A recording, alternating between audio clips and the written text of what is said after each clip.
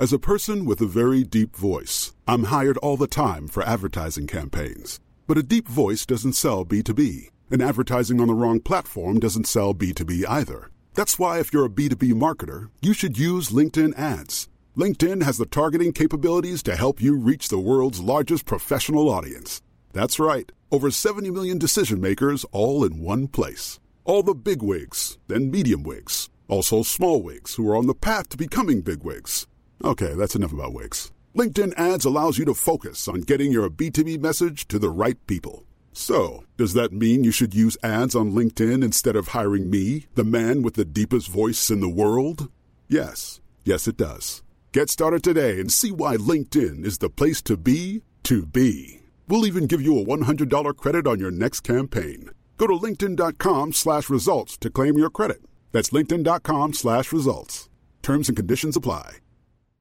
Hey, Dave. Yeah, Randy. Since we founded Bombas, we've always said our socks, underwear, and T-shirts are super soft. Any new ideas? Maybe sublimely soft. Or disgustingly cozy. Wait, what? I got it. Bombas. Absurdly comfortable essentials for yourself and for those facing homelessness. Because one purchased equals one donated. Wow, did we just write an ad?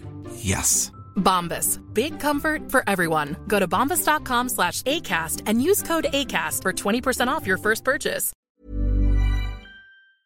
You get to a point and you realize logistically, yes, you still want to say yes, but your business isn't going to be scalable if you're saying yes to everything.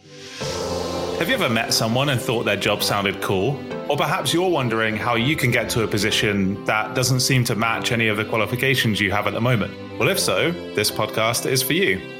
We found some people with jobs that you might not necessarily know about or expect people to have, and we're going to ask them about how they got there.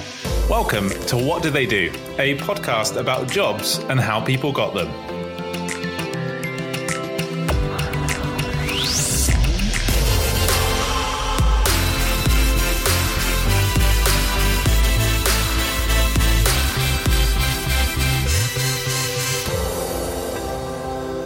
So this week we're joined by Holly Daniels Christensen, an entrepreneur that we're going to find out more about as we work through today's episode. We don't want to give too much away, as always, but massive thanks for joining us this week, Holly. We're really glad to have you with us. I'm so glad to be here. Thank you. Yeah, welcome to the podcast. And we'll kick off with a really simple question that we ask everybody that comes on, which is, when you were a kid, what did you want to be when you grew up? I wanted to be a veterinarian. I wanted to be a veterinarian because I love animals. I loved animals, although I just happened to not be very good in science. So that was a little bit of a problem. But because of my love for animals, I really wanted to be a veterinarian or be in some sort of care role for animals. And how did that play out when you were younger? What happened? Tell us a bit about when you were at school. Did that stick with you? Did you change your mind as you went through? Were you heading in that direction?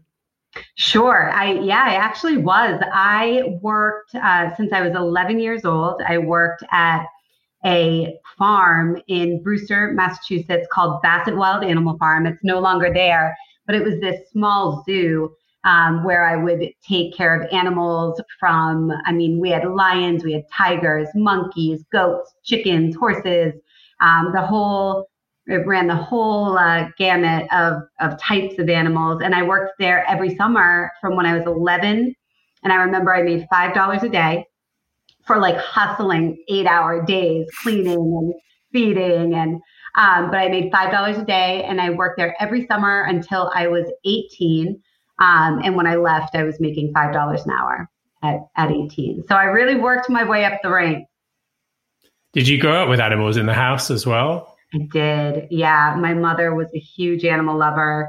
We had horses and chickens and goats. I used to milk goats. We would sell the goat milk to people way back before it was even trendy, right? Before people knew about what the benefits were and things like that. So that was fun.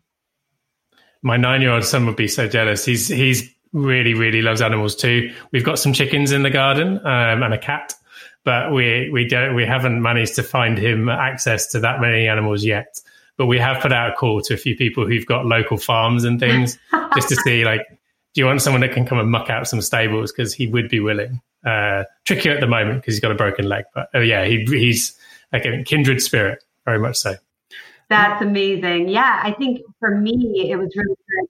It teaches really hard work. It teaches you that there's something greater than you, especially if you're working around horses who are so big and so powerful, and you are meant to, you have to respect them right away, or else they're not going to respect you, and things can happen around a barn or a farm.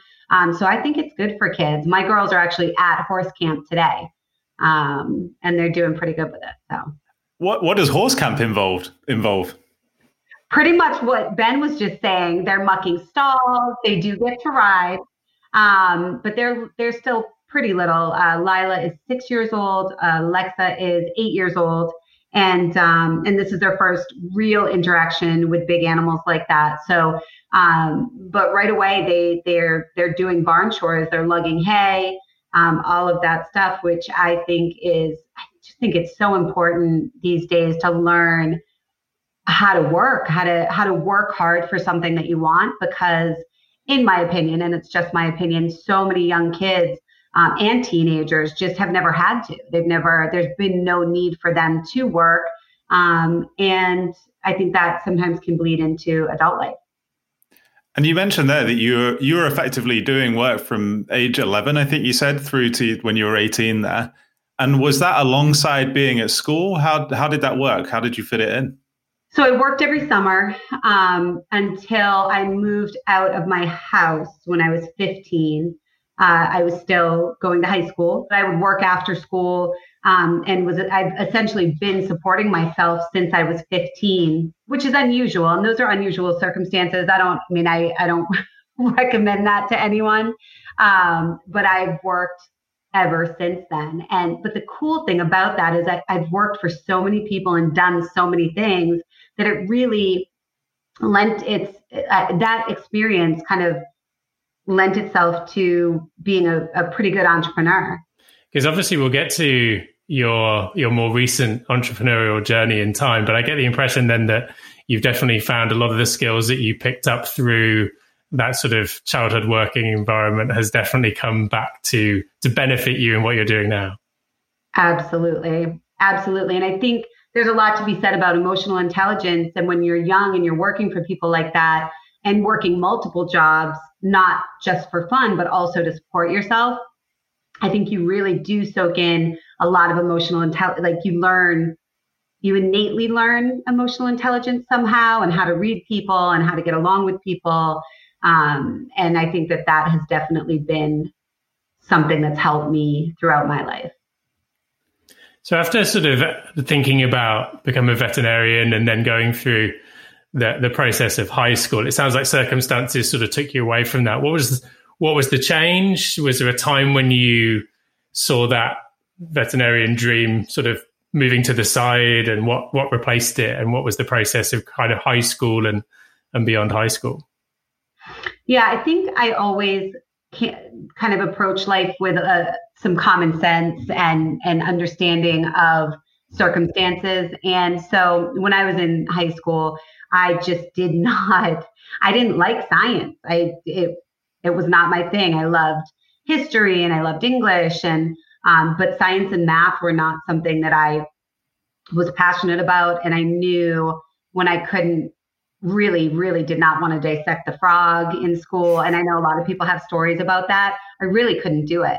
Right there, I'm like, okay, so maybe I'll be a dolphin trainer. Like, your brain starts kind of spinning when you realize there are some things that you're not willing to do, and maybe you're not going to be good at, which is okay, because everyone's good at something. I truly believe that. And I also believe you just because you're passionate about something doesn't mean it should be your career. Find something you're good at. Make that be your career, because that's where you're going to find success. Sometimes passion doesn't lend itself to a successful career. And you've got to find, in my opinion, you have to find a balance.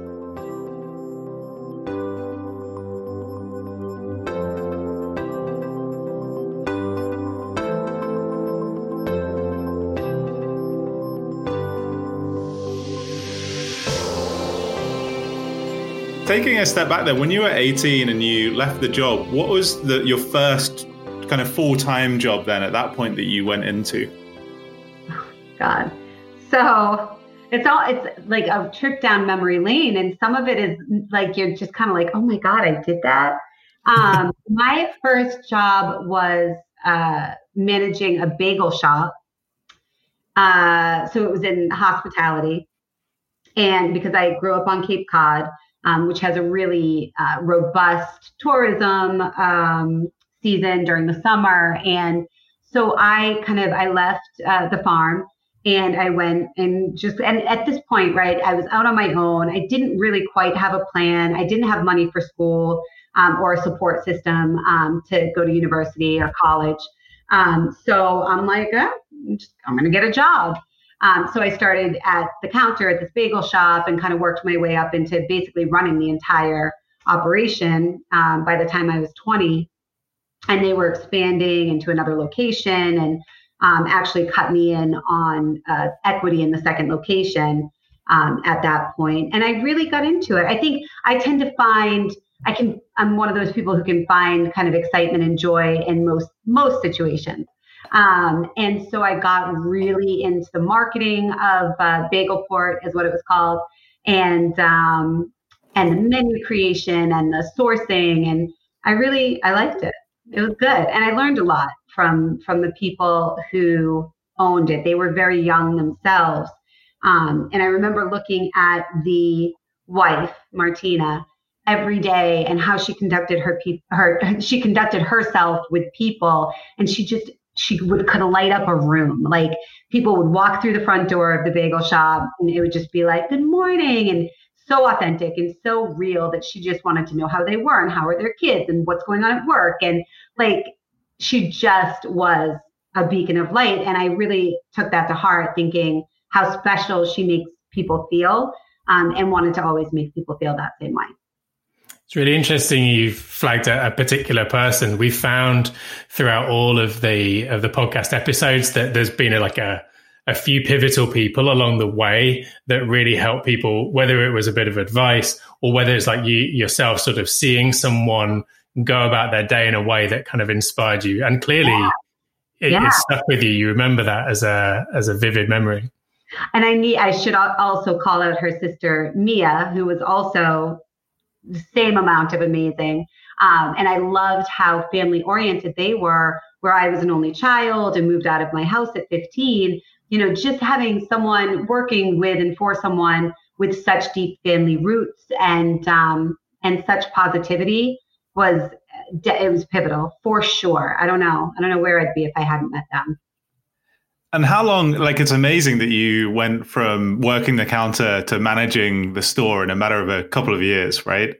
How long did you stick around and do that for? 5 years. And then did you stay in retail from there? Did you pivot to something else again? So I actually, there was a customer from the bagel shop who was like, I think I had taken on that persona of being like bright and happy and energetic. And he was like, I want to teach you how to bartend. I was like, I've heard bartenders make really good money. So I thought, why not? Like, here I am at that point, 24, actually. I think it overlapped a little bit. I was younger. Sure. So then I learned how to bartend, which of course at that age, you're making amazing money, a young girl hustling and really knowing how to make drinks, knowing how to wait on people, customer service was good. And again, on Cape Cod, you have that seasonal tourism that really brings in big bucks. And I learned a lot from that as well. I learned a lot from that, just managing people's personalities and what their needs are, because it's certainly different from when they come in at 7 a.m. for their bagel to when they come in for their shot of whiskey at 11:30. It's just a whole different situation, right? So definitely took a lot away from bartending as well. And again, worked my way up to manage the bar. It sounds like, in a similar way I've heard Dean talk about it, that you just make yourself useful and invaluable, and you just did you end up finding yourself managing these places without necessarily saying, in 3 years' time, I'm going to manage this place? Yeah, absolutely. I think it's in my nature, and I don't know exactly where the work ethic came from, but it's always been there. Almost to a fault now that I have children, but if you're constantly vigilant about managing your family's expectations and trying to find balance, I think it's a good thing. I'm all for the workaholics out there, okay? Those sort of jobs are so important as you're growing up, for getting you a bit of confidence and just kind of making You're going to love the next one, Ben. You're going to really love the next one. So what was next? You've gone from bagels to bartending. What's the next job that you found yourself in? One of my bar regulars, and I cannot remember his name, I wish I could, said, "You know what, Holly? You would be amazing in sales." And I'm like, yeah, okay. And he worked for Quirk Ford, and got me into selling cars. I see. Which there's such a stigma here in the U.S. I don't know if it's the same in the U.K.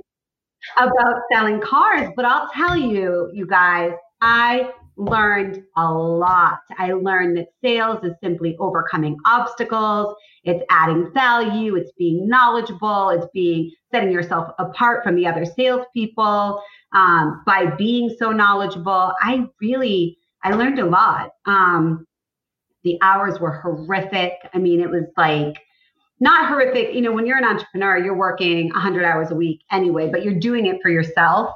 Whereas when you're selling cars, it's just like really a lot. It's like 60 hours a week, and, one person's up and then the next person's up. And I'm sure it's changed. I mean, this was years ago, so I'm sure it's changed a bit. But I did work my way from car salesperson up to the finance manager. So that was interesting. So as now that I'm actually speaking about it, it's like clicking in my head that I always say I picked up a lot from all these different jobs, but I really did, because I went from the bottom rung, bottom to, somewhat closer to the top. So was the car sales really competitive within the branch? That's the impression I always get. Yeah. Is that you're always like, no, me first. Yeah. And I was the only woman. So that always makes for an interesting environment. But I feel like I earned their respect in a fairly quick manner. Whether I did or not, maybe it's all in my own head, but I did really well. But I do remember not understanding anything about data or KPIs or anything like that. And so I went to the monthly sales. You have a monthly sales meeting to review the previous month, and they're going through, and it was my first meeting like this, and they're handing out cash to the top people. And they're like, oh, Bob, and here's Joe, and then they're like, oh, number one was Holly. Here's $1,000 cash. And I'm like, what? Like, I had no idea. I was so clueless. I was just doing my job, kind of enjoying talking to people, and like educating them about the different vehicles, and just doing what I was told at that point. And I couldn't believe it. And at that moment, I mean, that was a huge amount of money. It was just like, I think I spent it really frivolously too. It did not go in my bank account. It's like shopping, took my friends out for champagne. But it was awesome. It felt really good. But it was enough of a eye opener to be like, oh, wow, okay, I should probably pay attention to the stats board that's up in the break room. And previous to that, it just didn't matter, because previous to that, I was just making people happy through their breakfast bagels and their cocktails. So, but now here I am, this is a performance-based occupation. And the sky's the limit. The harder I work, the more money I'm putting in my pocket. And obviously, growing up the way I did, money was very important to me, not because I wanted to be a baller. It's not about that. Money to me equals stability.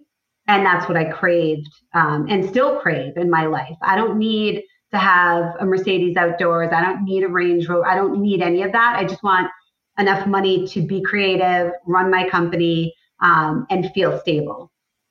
You said something a moment ago I just want to touch on, which is that looking back now and kind of talking about all these jobs, you're saying how everything fits together in a really neat kind of story where you pick up these different skills, right? And it's really interesting. I kind of feel the same as well, that when you've gone through these things, they were just different opportunities that presented themselves. And you said yes and grabbed them with open arms. And you never really thought about how they connected together. It's only really when you look back with hindsight, you're like, oh yeah, well, in these places I learned how to do this. And I recognize now, like in the car dealership, all of a sudden objectives are really important because it's going to give me a bonus. It's really interesting, as like Dean says, like looking back, that you could look back on it and say, right, I've got an ultimate goal where I want to be an entrepreneur. What do I need? Well, I need to be good with people. So I'll go and get some experience in retail. I need to understand finance. So I work my way through the bar to to manage the finances, or, I need some sales experience. Well, car showroom would be the great place to get that. But of course, that's not the way you've approached it. But it has given you a lot of the tools that I think you're probably going to end up talking about in a moment when we get a little bit more up to sort of present day. This is going to be a book, you guys. Now that I'm actually speaking it out loud, I can tell you the skills I took away from the bagel shop, the bar, the car dealership. If I get in that mindset, it's really interesting. School of life. There's a seminar, there's a program, there's a book. Yeah. Out of interest, through all of those roles so far, and we'll keep going as well and get to where you're at now. What do you think the biggest challenge was from all of those? Was there one that particularly stands out to you that was really hard to either pick up the skills, or you mentioned that hours were just a slog? What was the hardest thing through that period of your life? Oh, goodness. I think it was just finding value in what I thought, the value between what I was doing, or the lack of value between what I was doing and what I thought I should be doing, was really difficult. I always thought I would do something, like we had talked previously, something with animals, or something maybe charitable or social work, or I just didn't picture myself selling cars. I mean, and also the stigma that comes with that isn't easy as a young woman trying to figure her life out. So I would say there was a lot of internal questioning of myself and trying to push through and build my self-confidence, because at the time I didn't understand how much I was learning, but I was learning a lot.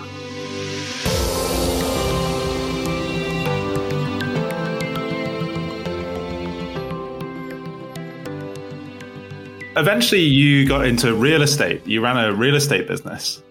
I did. I actually worked for a real estate developer in Boston. He was the largest developer historically that Boston had ever seen.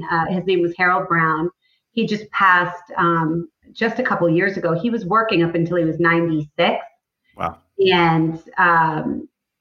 And he was the developer. I worked for this gentleman, Enrique, who was the kind of the in-house sales and marketing for the developer. And they had a lot of deals together, a lot of boys club deals happening that I wasn't privy to, but I was there to show up and sell the different buildings that they developed, which I loved. I'm intrigued to know what other gaps did you fill between being at the car dealership and working for the real estate business? Is there anything in between there as well that you feel like added to your skill set? I was a promotional model, which was basically liquor promotions, running around a bar, handing out shots. I'm not sure if that probably taught me what I didn't want to be doing. Right? That can get a little dicey.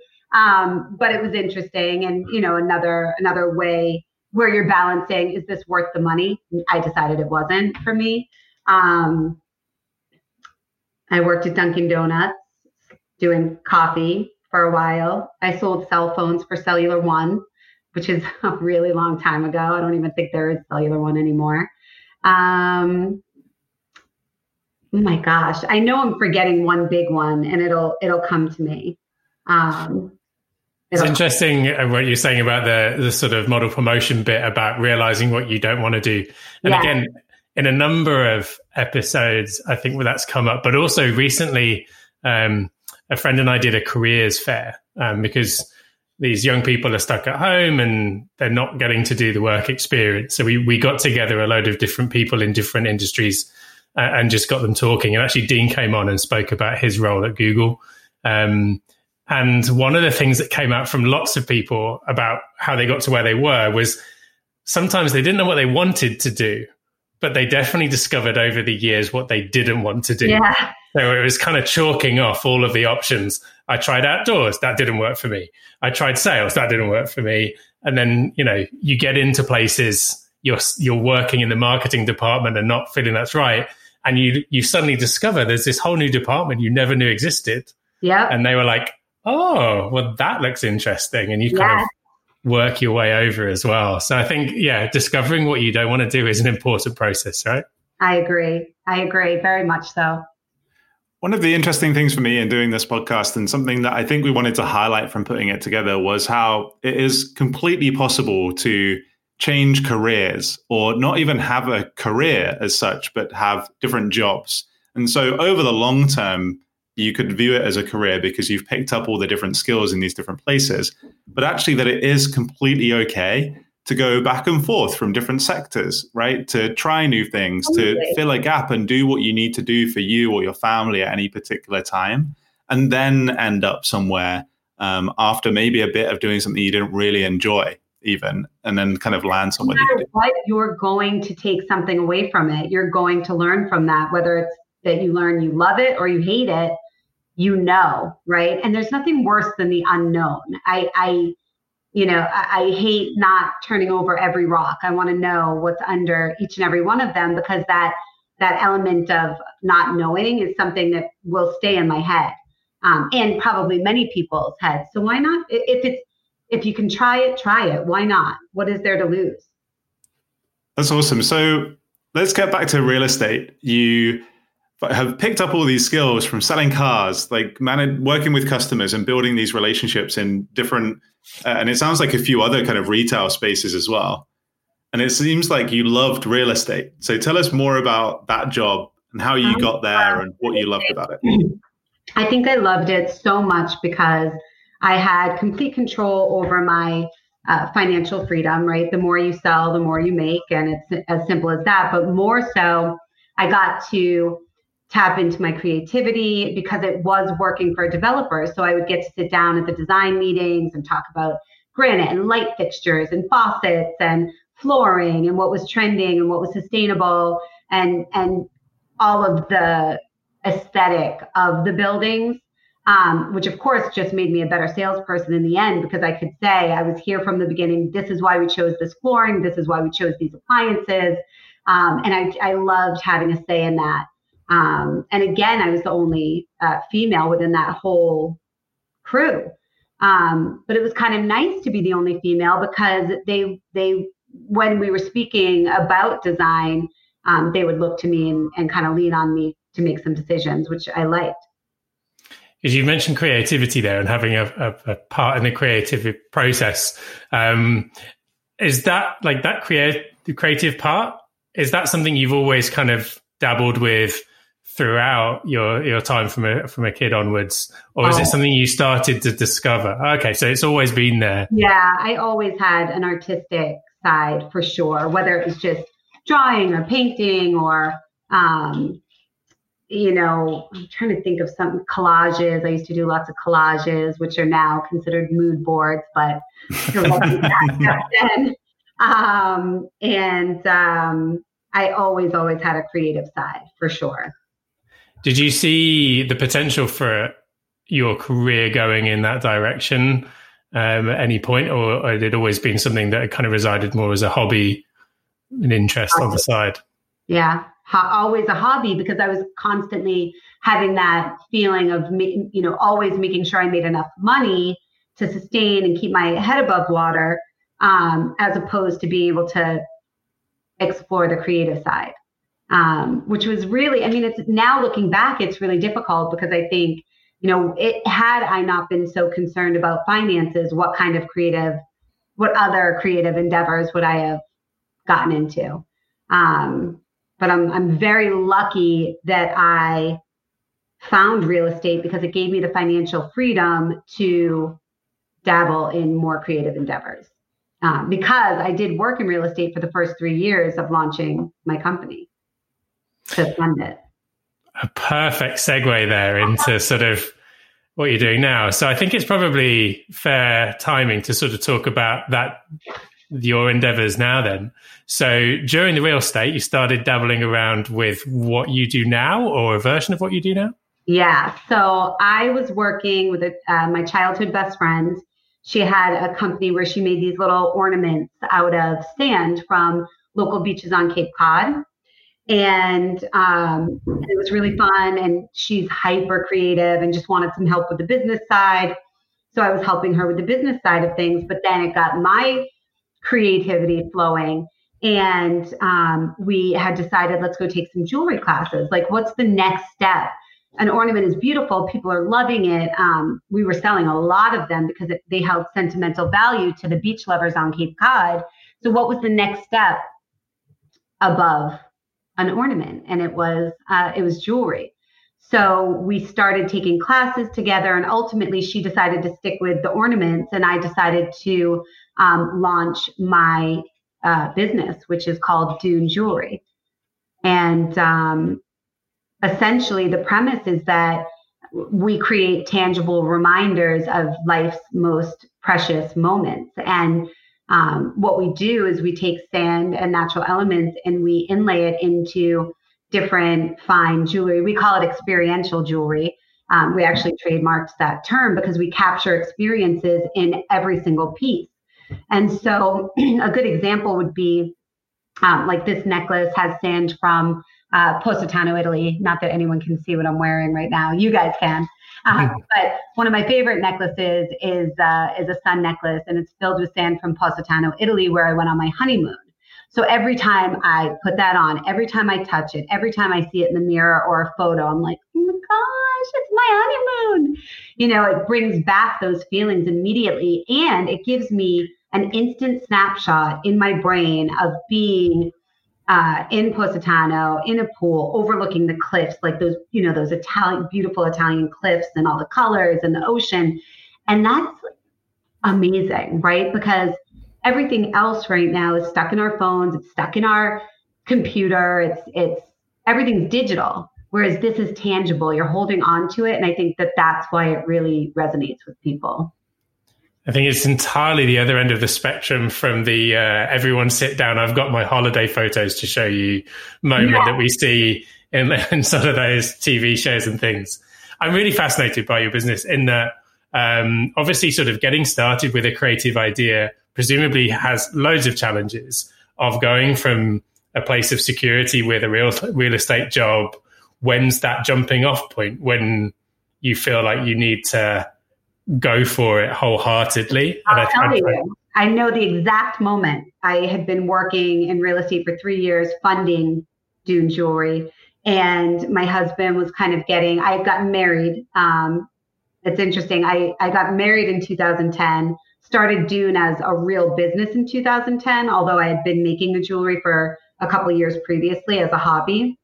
And so in 2013, he said, listen, he's like, if you can't figure out how to teach other people how to make this jewelry, he's like, there's something wrong with you, because there are people who train people to perform brain surgery.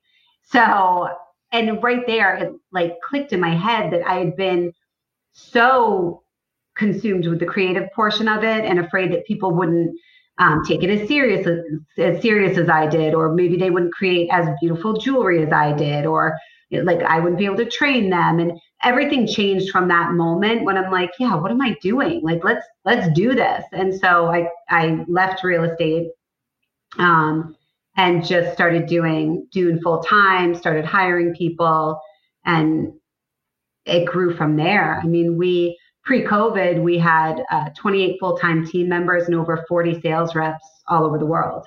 It's pretty amazing to go from starting something on the side of a full-time job that you were doing into employing teams to create this jewelry with you and sell it.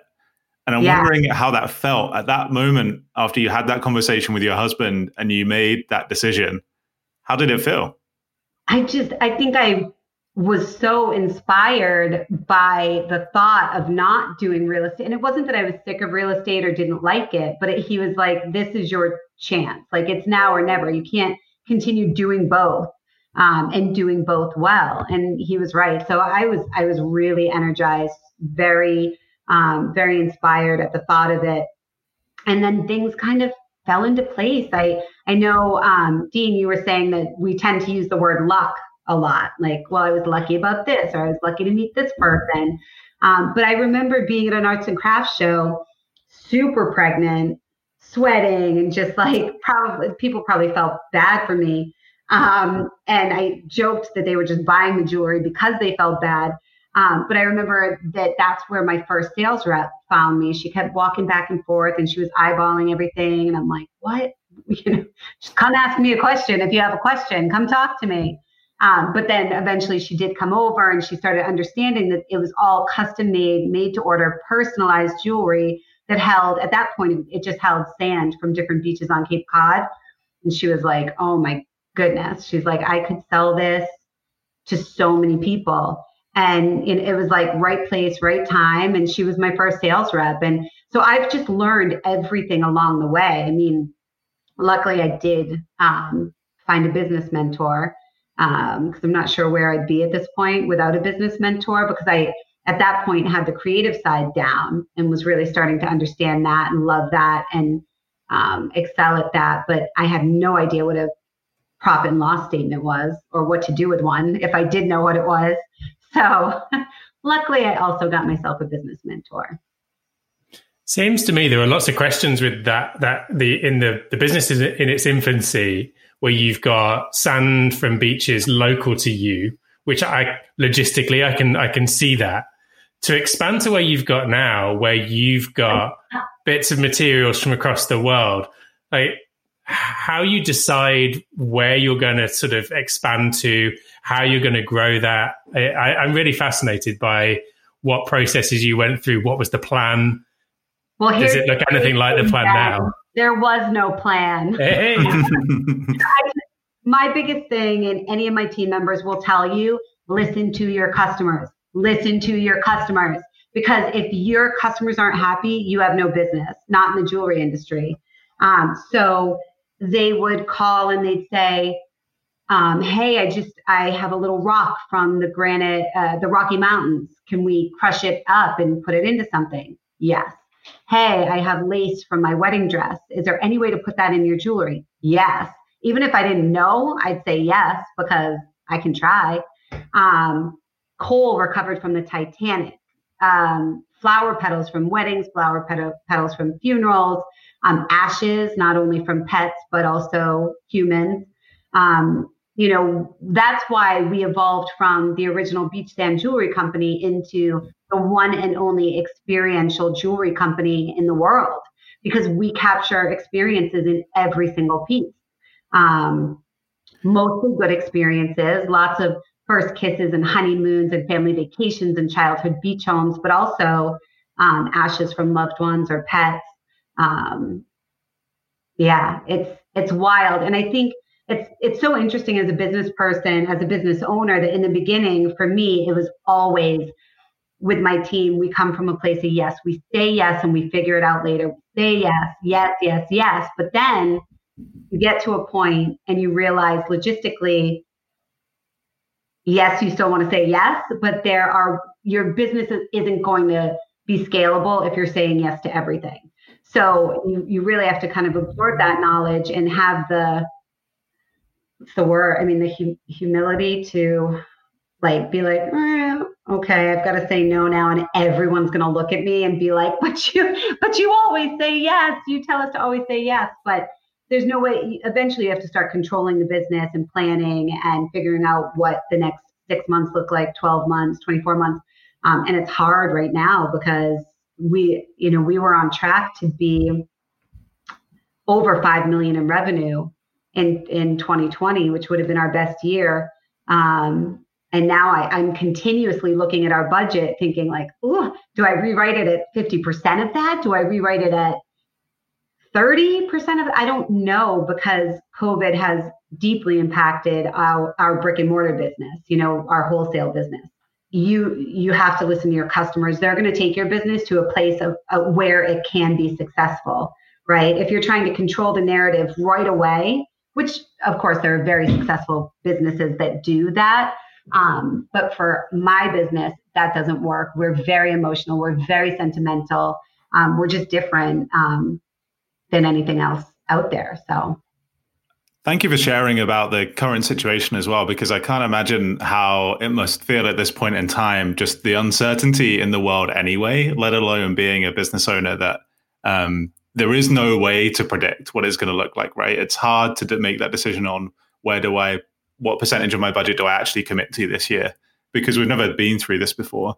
I'd love to come back to that in a moment as well. I just want to jump back very slightly. You mentioned scalability, and it feels like that first conversation that you had with your husband, he was basically saying to you, how are you going to scale this, right? You can't be up at all hours of the night making jewelry. Yeah. Are there any other, that seems to me to be the first kind of key point where you were like, okay, I'm going to grow this now. This is going to get bigger. Yeah. Are there any other really key moments where you felt like the business scaled in a big way? Or was it a pretty linear kind of growth from that point and you just gradually added a few more people to your team and moved onward? I mean, I think COVID really had me looking at the business differently, because every piece that goes out of our studio is handmade, personalized, and made to order. So when an order comes into my studio, it comes in, it goes to the admin, she prints it out, dates it for when it has to go out. She goes and pulls the sterling silver findings, goes and pulls the elements, so say mother of pearl and sand from Cornwall, right? And then passes it off to the artist. The artist creates it. It goes to packaging and QC, and they polish it and package it beautifully because it's custom packaged as well, because it's custom for you, and out the door. And I think we had been really toying with the idea that the wholesale business of Dune just really simply wasn't that profitable. But then I would rationalize it saying, it doesn't matter, because it gives us so much brand awareness throughout the entire world, all through the Caribbean. That's okay, because eventually they're going to find our website, and our website is very profitable. And so I kind of let it go like that. But then once COVID hit and 70% of our revenue shut off, because 70% was coming from brick and mortar, it was like, ooh, uh-oh. So I didn't rebrand. I did a brand refresh that'll be coming out September, which is our 10-year anniversary. And we changed from Dune Jewelry to Dune Jewelry & Co. With a little refresh on the logo. It's amazing. And we are adding a small experiential candle collection to the lineup that we can sell online. One smells like the Amalfi Coast, one smells like Cape Cod, one smells like the Outer Banks. So there's 10 of them all together. But in my mind, I'm like, okay, so we're the experiential jewelry company. Let's just try a small collection of experiential, like really high quality experiential candles that you can close your eyes, transport yourself. You've got your Amalfi Coast necklace on, you've got your candle burning, you've got a glass of red wine, Italian red wine, so that it's like a little bit more immersive. But the reason I did that, so that's all the romance, right? Kicking back with your Italian red wine and the candle burning. But really, it was because if I get these candles made at the right price, suddenly I've got something in the studio that I can pick and pack and ship without touching 5 people in the studio, which of course then brings the profit margin down. So it sounds like COVID, as difficult as this situation has been, has almost given you the opportunity to take a step back and have a wider view of the business and kind of rethink the approach. Yeah, 110%. And who knows if it's going to be successful or not? I know it will be.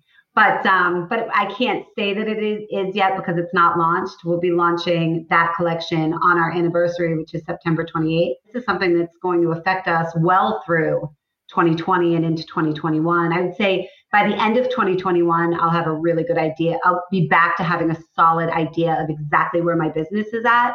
But right now it's day to day and it's moment to moment and just trying to make the best decisions possible. Because I'm not going anywhere after 10 years. This is my life's greatest journey. Like this Dune jewelry, and I have children, and my husband's probably going to be like, "What the hell?" but Dune for me, obviously professionally, is the greatest journey I've ever been on, and I can't wait to see where I can take it.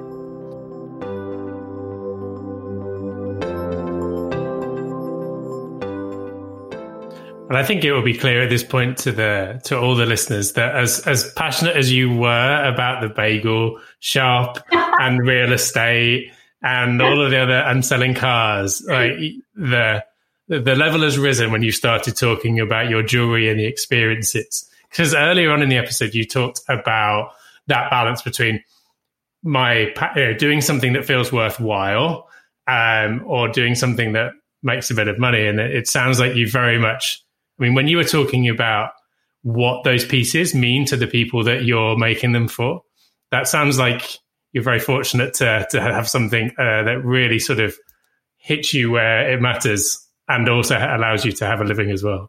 It's unbelievable.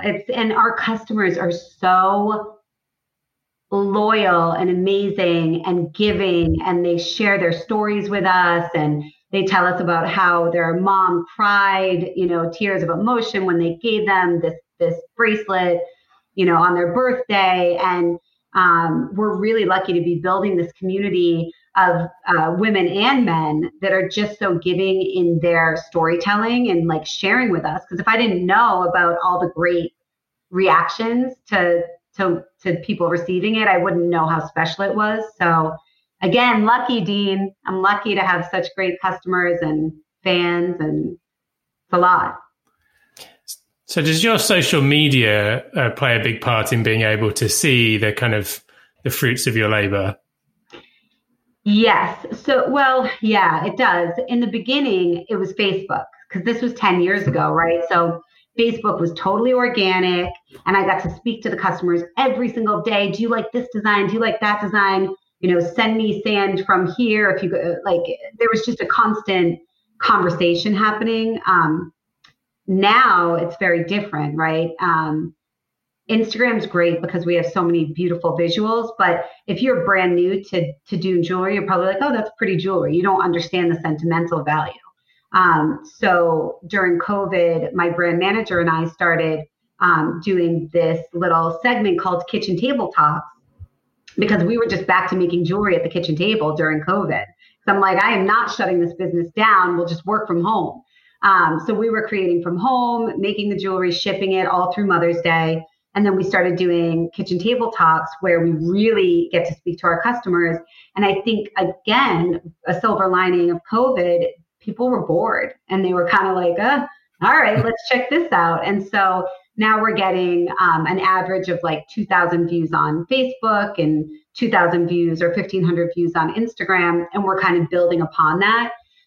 So yeah, social media is huge for us as long as we prioritize it.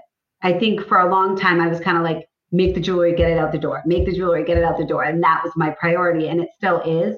And customer service, and we have a lifetime warranty and all of that. But social media has to be just as important because there's no other way to get your brand message out there these days, especially with all the brick and mortar stores closed down. I also noticed on your social media that at the beginning of the year, you did a fundraiser for the fires in Australia. We did. We just raised a good amount of money too. We just jumped on that. Again, animal lover, like the kangaroo photos and the koala photos really tore at my entire team was like, oh my God, what can we do to help? And the only way that we knew how to help was to try to raise some money and send it over and pray that things got under control. But we do a lot of charitable fundraising. And the significant thing with that is, I think there's a big global recognizable event that, again, there's so many things we forgot about in 2020 because of COVID. It feels like a lifetime ago that was happening.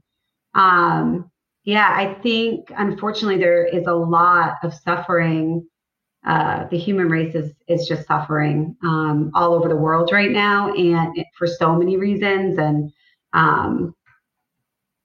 I mean, we've got to hope that this is a learning experience for some people, and that we can come out on the other side better people and more caring and giving and understanding. Because otherwise, what's it all for? Well, I suppose you get an insight into those very special moments that people have and connect them to it for the rest of their lives, don't you, with the work that you do? I love like reading the gift messages to different people. And I mean, some of them are so sweet. Some are so funny, like really, really cheeky messages, but then some are super emotional. And, but it's great to have that insight. Yeah. To be able to hear those people's thoughts and what they're feeling during this time. And for me, if I'm going to tell you anything, people are they're feeling sad, but hopeful. Everyone is hopeful. It's always like, I'm so sorry we're not going to see you this year, but can't wait till next year on the Jersey Shore, or can't wait to see you in St. John in 2021.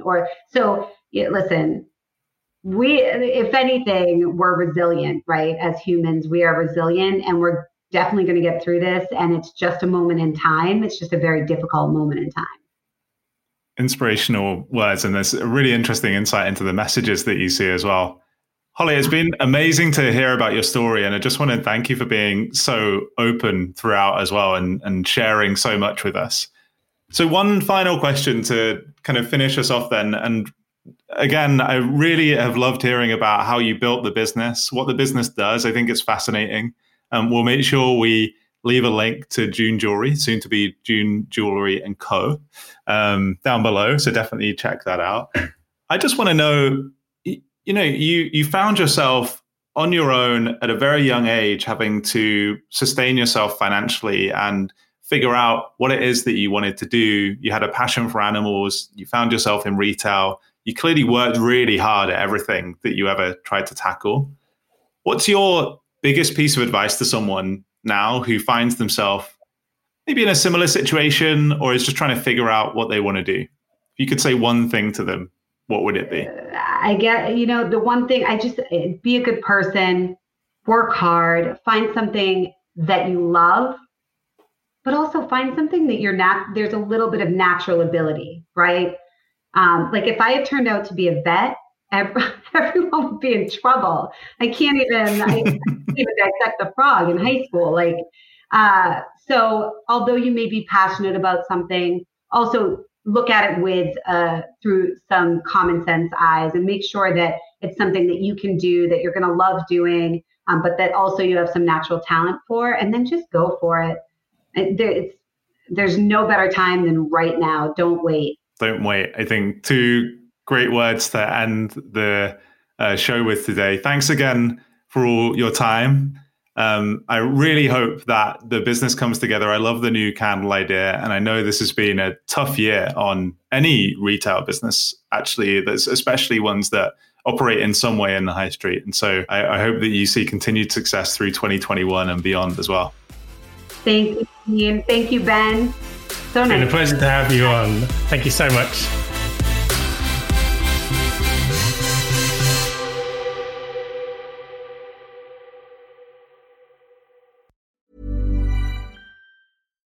Botox Cosmetic, out of botulinum toxin A, FDA approved for over 20 years. So, talk to your specialist to see if Botox Cosmetic is right for you. For full prescribing information, including boxed warning, visit BotoxCosmetic.com or call 877-351-0300. Remember to ask for Botox Cosmetic by name. To see for yourself and learn more, visit BotoxCosmetic.com. That's BotoxCosmetic.com.